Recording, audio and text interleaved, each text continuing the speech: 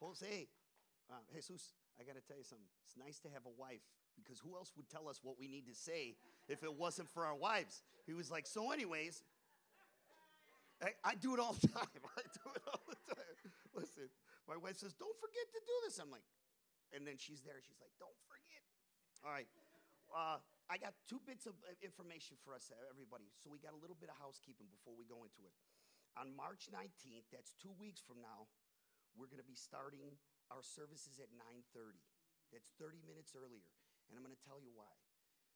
First of all, I don't want to rush out of here after I'm done. I want to be able to stay here for 30 minutes after. I want to be able to stay and hang around. You know why? Because I've learned something. I can't tell you that I love you if I'm not here. I can't. You can't mail that in.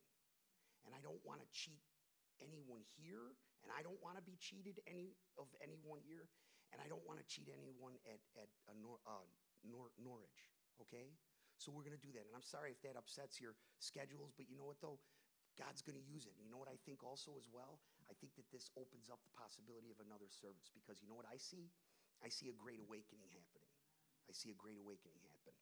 Okay, so that's all that I have to say for this. So let's open up our Bibles to the book of Genesis, chapter 3. Remember, this whole series is that we're seeing Jesus throughout the entirety of the Scripture. Remember, Jesus' story is not just at the end. But before we do that, I want to talk to a couple different people. I want to talk to the people who I sense in this room that are completely tired. They're beat up. I sense it in the room. They're tired. You know what? When you follow Jesus, you're going to get tired. I want you to be encouraged. I want you to be encouraged. Second people that I want to talk to is the youth. You know why? Because I started things when I was 12 years old that I'm struggling with to this very day because I'm 56. And you know what? If somebody would have invited me to a youth group, I don't even know if I would have gone.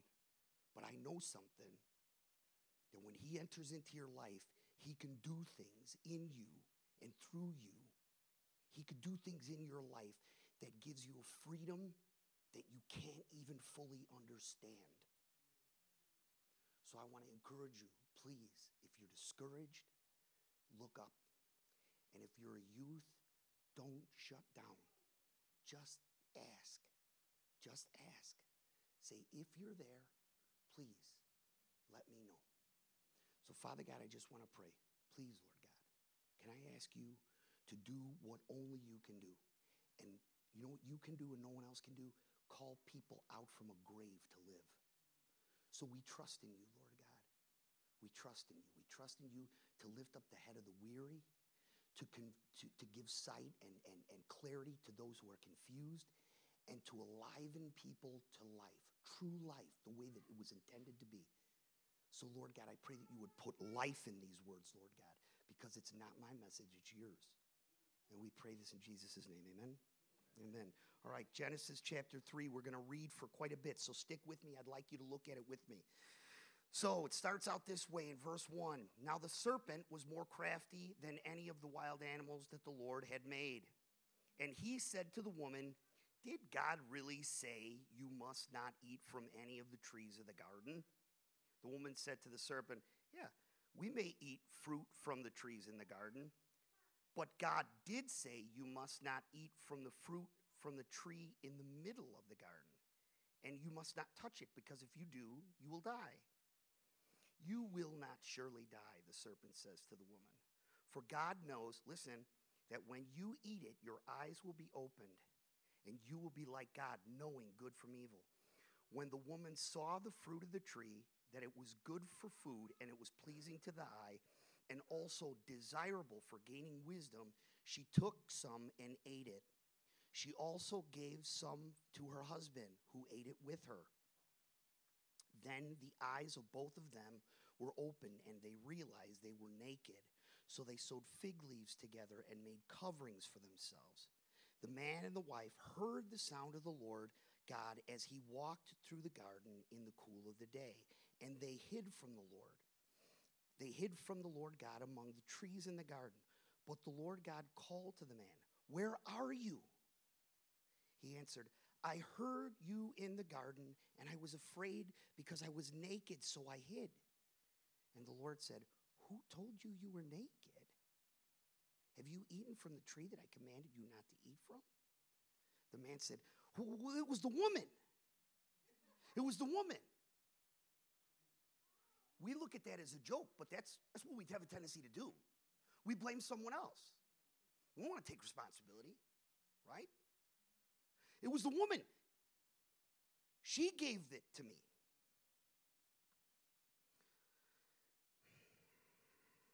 The woman said, then the Lord said to the woman, is this what you have done? And the woman said, well, it wasn't me. It was the serpent. He deceived me, and I ate. So the Lord God said to the serpent, listen, because you have done this, cursed are you above all the livestock and all the wild animals.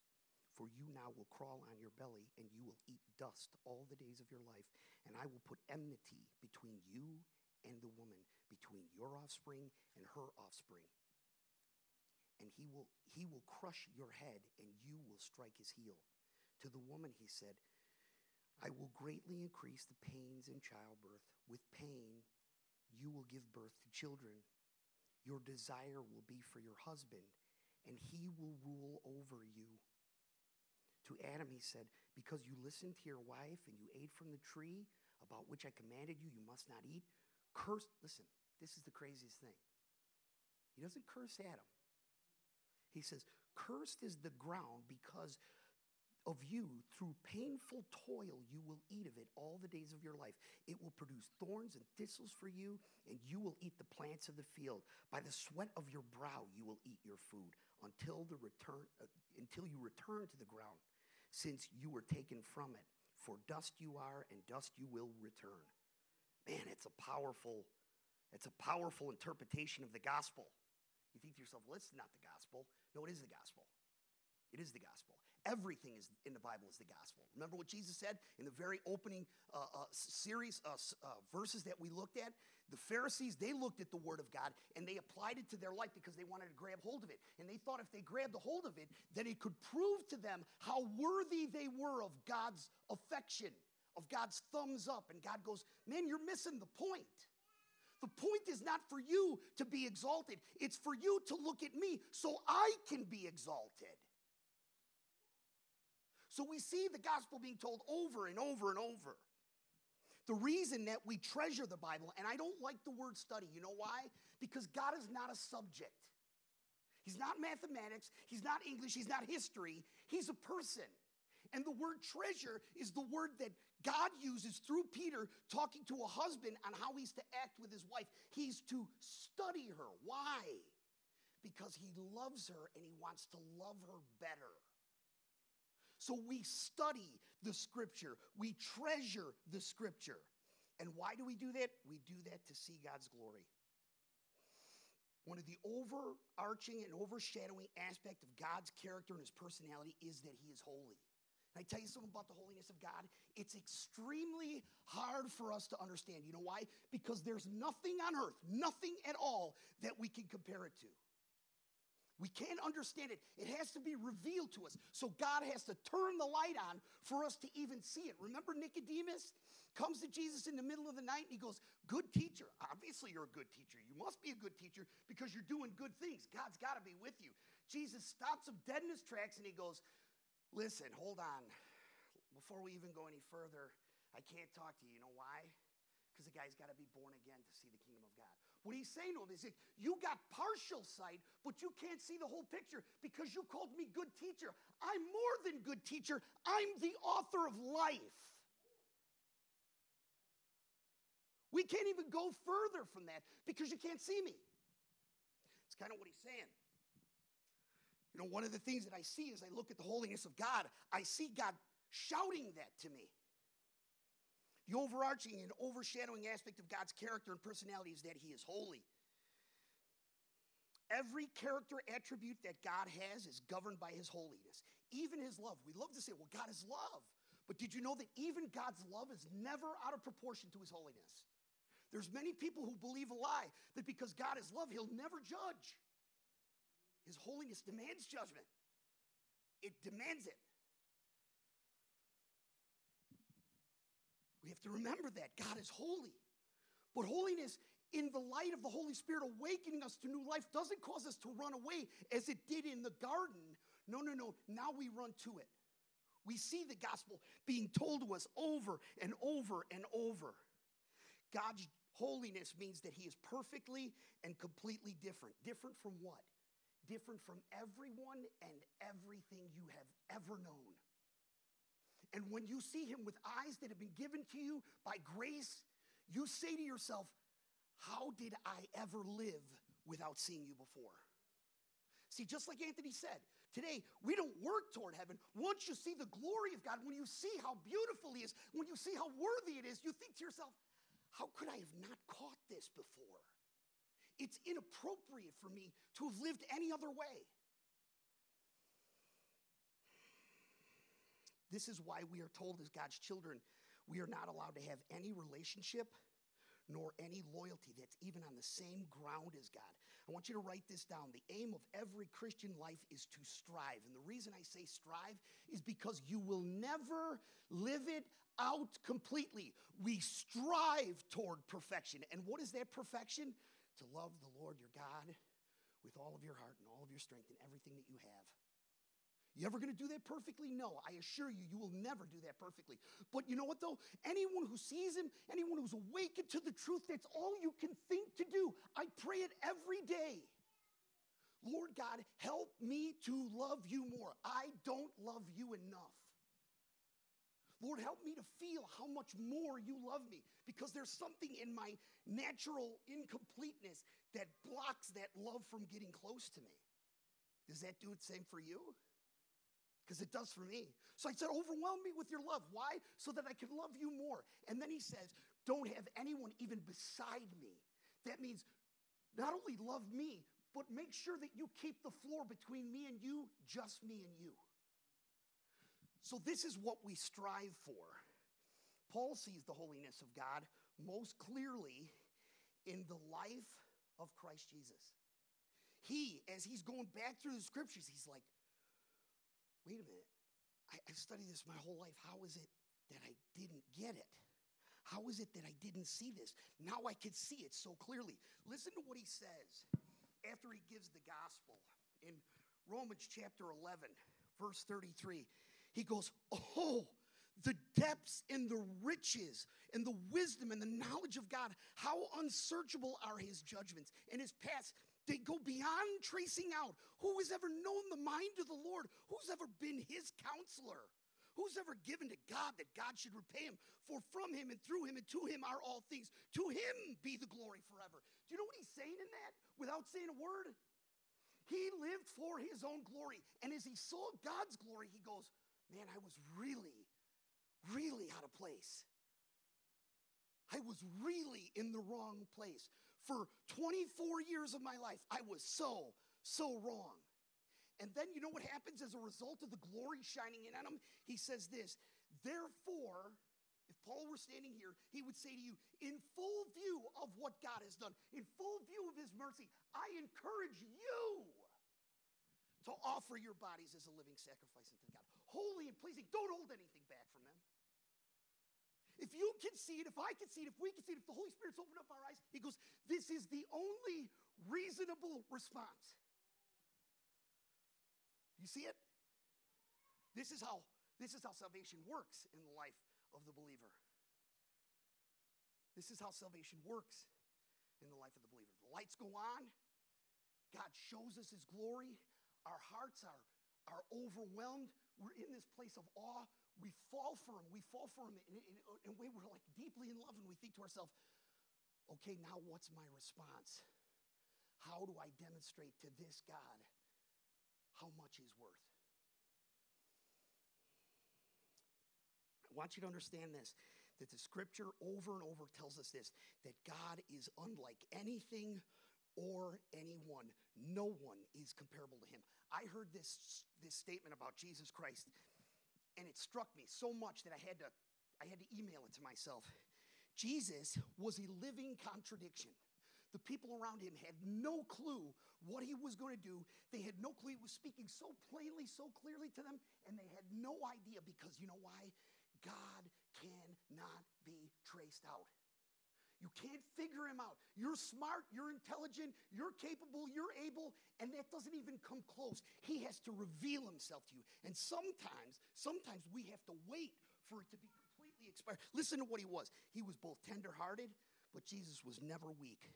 Jesus was bold, and I mean he was bold. He would tell you, walk you right up to you and tell you what you needed to hear. But you know what he was never? Timid. He was never timid. But he was never harsh. He's always humble, but he was never uncertain of himself. Sometimes humility causes you to go, well, I hope they understand. Jesus was always this way. He was never uncertain of himself. He was a person of unbending conviction. You know what he was convicted of? Who he was and what he came to do. But he was always approachable. Jesus is insistent on the truth. But you know what he also is? He's bathed in love. That means when he tells you what you need to know, he doesn't do it in such a way as to crush you. You know, I grew up in a house where my father was one of those Irishmen who wanted to tell you, he used to say this, I tells it like it is. Anybody hear that statement before? Well, I just tell it the way I see it. You know, sometimes my father, my father was a good father, but sometimes he used the truth like this, wham! It was like a big old sword. And can I tell you something? When you receive the truth like that, you know what it does? It cuts you deeply. It wounds you. It's not meant to heal you. It's not meant to bring goodness into your life. It's actually meant to destroy you. That's not what Jesus does. He was always tenderhearted. Jesus is ultimately powerful. He demonstrated it, but he was always perfectly sensitive. Remember the people that he had a gentle hand with, the ones who had nowhere to go, the ones who were completely rejected by society. He was full of integrity, but he was never rigid. Do you know why? Because he knows who we are. He is mindful that we are made of dust. Jesus is full of passion, but he's never prejudiced. That's where he thinks to himself, the only words that matter are my words. He met people. He talked to people. He wanted to meet people. You know why? Because he loved them. That's why we study the scripture. Jesus, we see throughout the entire scripture, has always been the reason all things are. If he stood here today, he'd say to you, you are because I am. That's what an I am means. You're here because I'm here. Listen to what Paul says in Colossians chapter 1, verse 17 and 18. For he is before all things, and in him all things hold together. He's the head of the body, the church. And he's the beginning, the preeminent one, the number one from among the dead, so that in all things he might have supremacy. That means he has the top spot. Life is about him. It's created by him, it's created for him, and it's created through him. And he sustains it all together. I want to tell you a quick story about King David. Remember King David's life? King David is bringing back the Ark of the Covenant. And he's bringing it to Mount Moriah, to the threshing floor. That's going to be the permanent place. Remember, the first time he does it, and he invites the wrong people, and God kills Uzzah. And then the second time he waits a couple years, does it again, and he's taking it up the hill, and there comes this place where he's right in the middle of it, and he's overwhelmed by the place that he's at, right? And what does he do? Do you guys remember? He started to strip off his clothes. He didn't dance around in his underwear. Do you ever wonder why he stripped off his clothes? Was it just a simple thing of like ecstatic worship? No. You know what it was? He knew where he was because of the light of the glory of God. And you know what? When he did one of these numbers, because that's what you do. Think about this. You come from your dark house into the 7 o'clock in the morning when the sun's really bright. What do? Right? So that's what he did. And he looked back at himself and he realized, wait a minute, I'm dressed like a king in the presence of a greater king. And you know what he realized? That's dangerous, to dress like a king in the presence of another king. It's irresponsible. So you know what he did? Because he loved the Lord and he loved the lordship and the kingship of who he was seeing, he said, let me take my king stuff off so that you can be the focus point. This leads us to a very, very powerful truth. You and I cannot be a king in the presence of the King of Kings. It's the way it is. This is why we study Jesus. You know why? To be overwhelmed by the idea that he is the focus point for my life. I pray this every day. Do you know why? Because if I forget that truth, I will try to fill that void, and so will you. You could come to church every single Sunday for the rest of your life and still occupy the spot of the center of the universe. But when you see the glory of the Lord, when you really see it empowered by the Holy Spirit, you realize, wait a minute, I'm really not here for me. And then everything else starts to change in an instant of time. Marriage is no longer about me trying to get what I want from another imperfect person. Now it's me loving that person in a way that they may not deserve because that's what Christ does for me. Being a parent isn't a burden because our God is a parent to children who are often wayward and ungrateful. But he loves us just the same. See, everything changes in the light of the King of Kings. I cannot be the main purpose of my life. Jesus must be number one. Let's go back to the very beginning. We see Jesus in the very first words that have been spoken into the universe. What was it? Does anybody remember? Let there be light. Well, my question is, sometimes we read these things, but we don't ever question. We don't ever ask. Well, I just take it.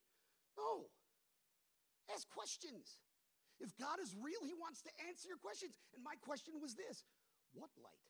What is this light? Because God doesn't create the stars or the sun until day 4. So what is the light that he created? Well, praise God, I have some really great helpers. There's a great book that I have from 2 great professors of biblical exposition. And you know what they said? That this was Jesus turning on the light of his glory. I want you to understand, if there was a switch here for all the lights, the light is still in those bulbs, but unless that switch is turned on, you don't get to see it. See, the glory of God is not something that's created. It's always existed. But now, because of his beauty, because of his generosity, he turned on the light so that you and I, his elect, his beloved, could go, oh, wait a minute. That's why I'm here. Do you see it? By turning on the light of his glory, God is telling us that creation, listen to this, because this is way more important than just showing up on Sunday. He's telling you and me that creation amounts to nothing unless he decorates its existence. Remember what he said? I tell you the truth, I am the way, the truth, and the life. Jesus also said, I am the light of the world, and anyone who follows me will never walk in darkness. Jesus is letting us know that unless he illuminates our existence, and I want you to hear this, our life has no direction, it has no clarity, it has no purpose, it has no true joy, and it has no eternal beauty.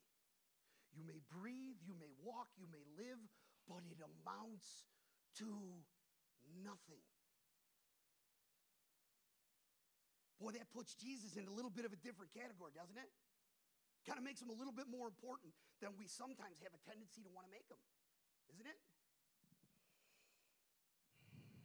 I think sometimes we want to quickly inject ourselves into scriptures, but I believe that when we look at scriptures, we should be looking at the Creator.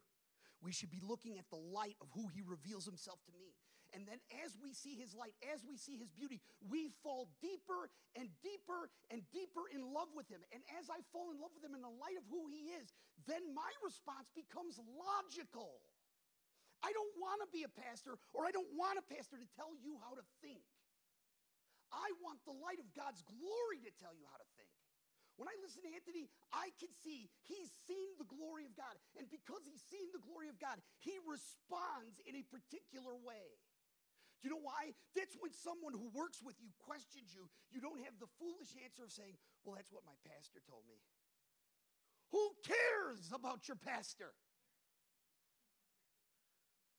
I want to be able to say, because the Lord told me.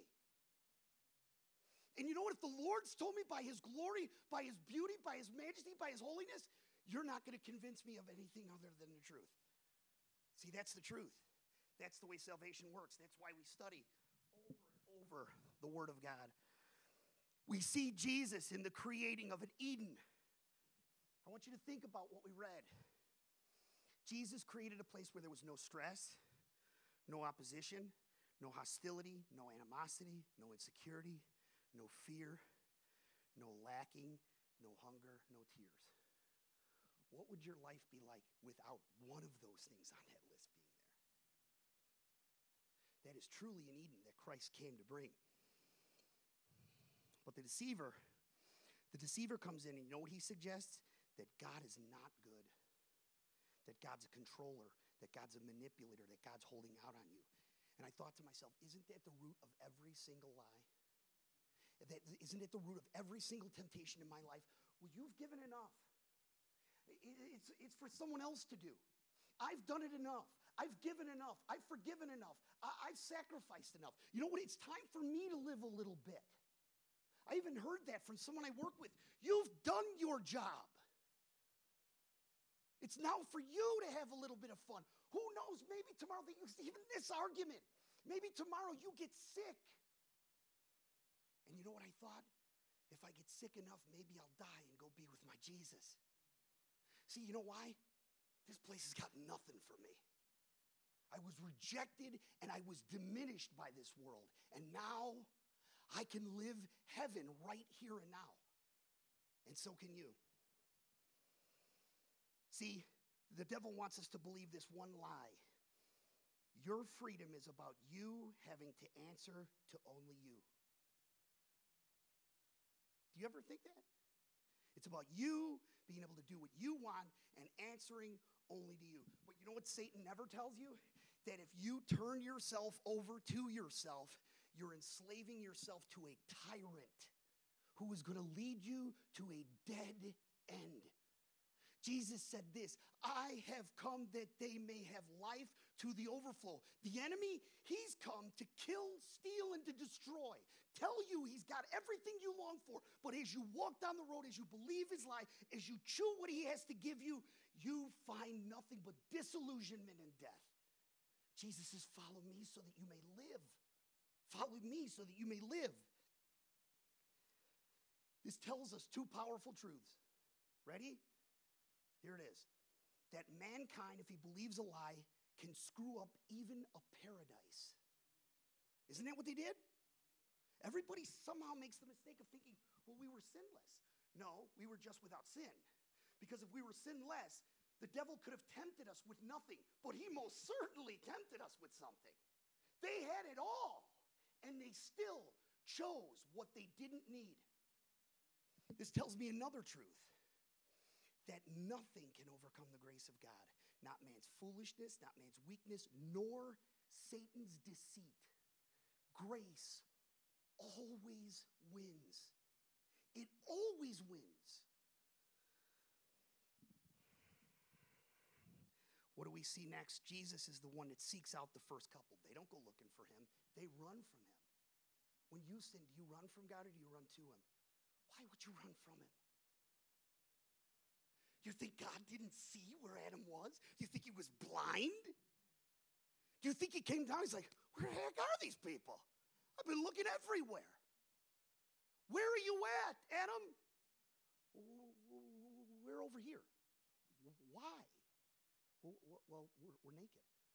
Who told you that?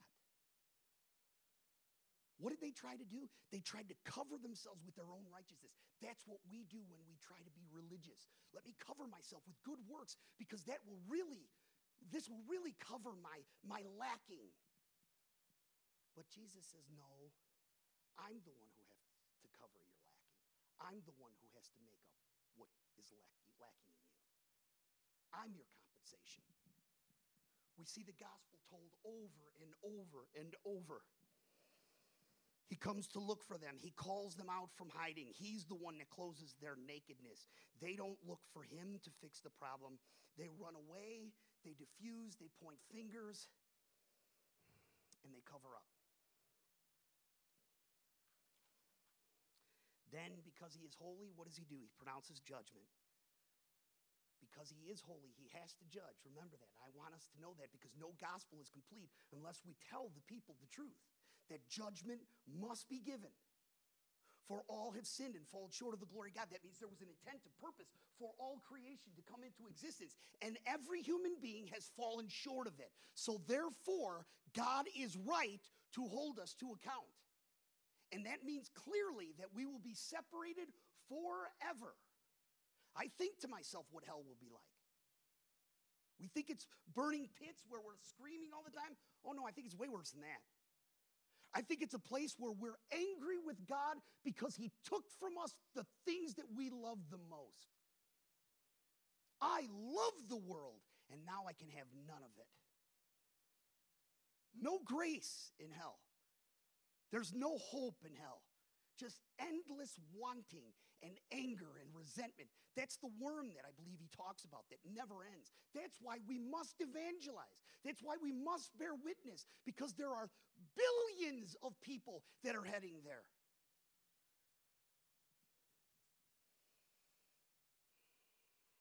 God speaks to the serpent, and you know what he does?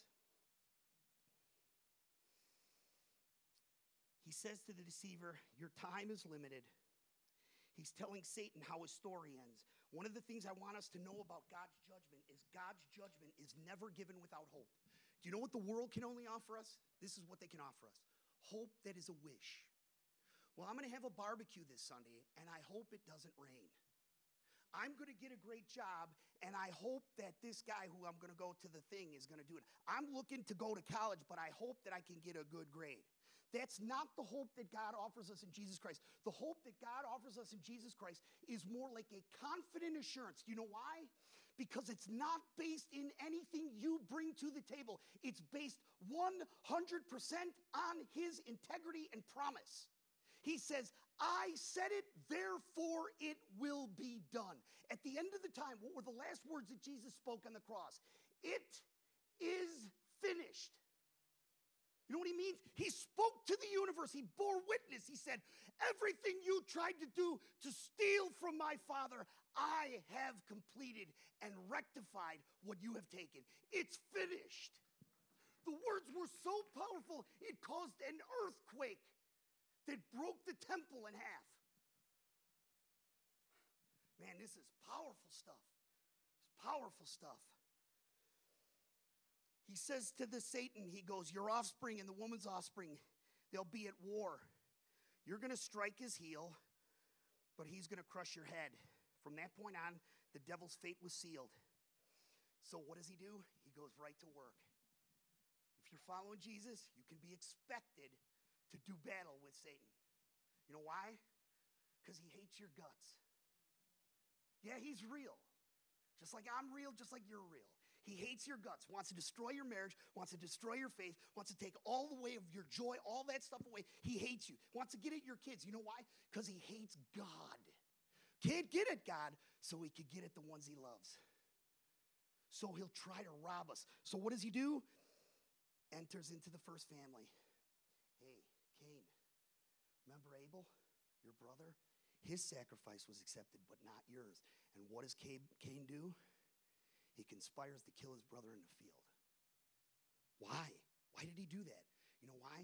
Because he didn't know either of those guys could be the Messiah. He already knew the Messiah was coming. So you know what he was going to do? Destroy the whole first family.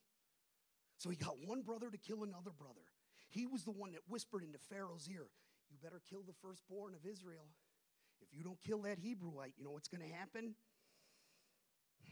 A deliverer is going to come from them. You better protect yourself. You see that he whispers in a guy named Haman's ear. You better exterminate the Jews. You know why? Because you don't know what I know. And from the Jews comes the one who's going to take away all those people who are enslaved. He's going to free every single captive. So if you want to be king, Haman, you better kill the Jews. It goes on throughout history. He's the one who counseled Herod. You better dispatch those temple guards. Why? You better kill all those male children under the age of 2. Do you know why, Herod? Because if you don't, you're going to be replaced. Remember, that's the same lie that he tells you and me. Don't listen to him. Listen to you. You don't have to worship him. You can be God with a small g. It's either you or him.